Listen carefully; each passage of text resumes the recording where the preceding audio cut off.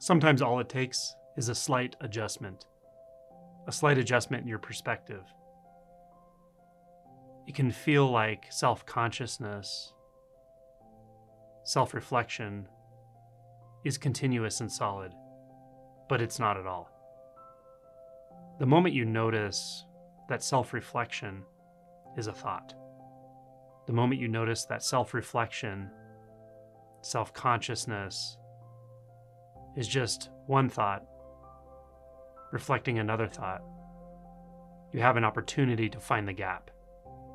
The gap opens up everything. The gap dissolves time and space. It dissolves the sense of a self apart. It dissolves the sense of seeking. It dissolves the sense of holding back from life. It dissolves the sense of being someone that has to figure something out. So what remains?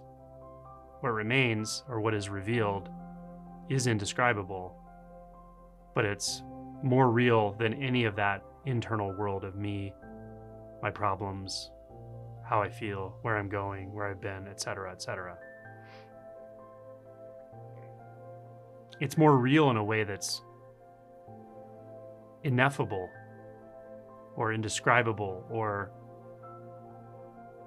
non-conceptual, but it's closer than close, simpler than simple, more alive than that fabricated inner world, more free than any idea of freedom, more free than any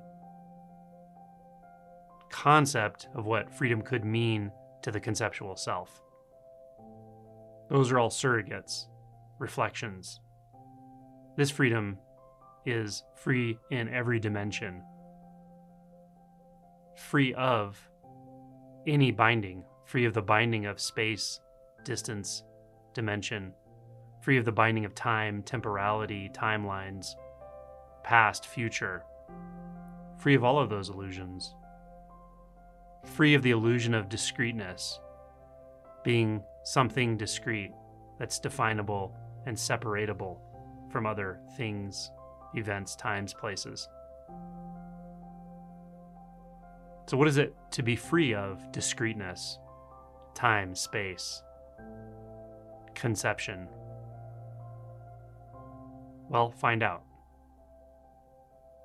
Notice any thought in the mind right now.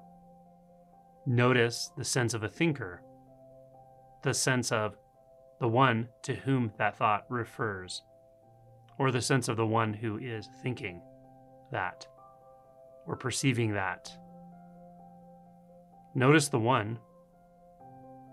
Notice the thinker is also a thought. Notice that the thinker and the thought arise simultaneously, and something feels like it takes one side in that equation. That's the illusion. There's nothing that takes a side.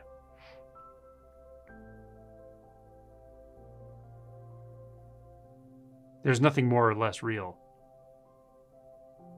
That whole paradigm is illusory in nature. So there's nothing to find. There's nowhere to go. There's no one that needs to wake up.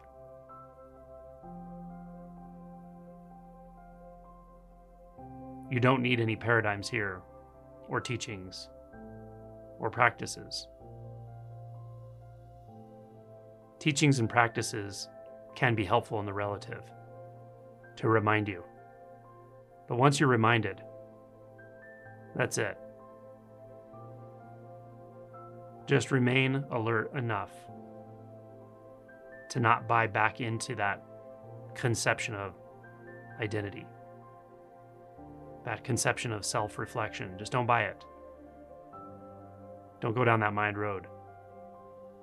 And it will clarify significantly until it's obviously uncaused, continuous, bright, alive.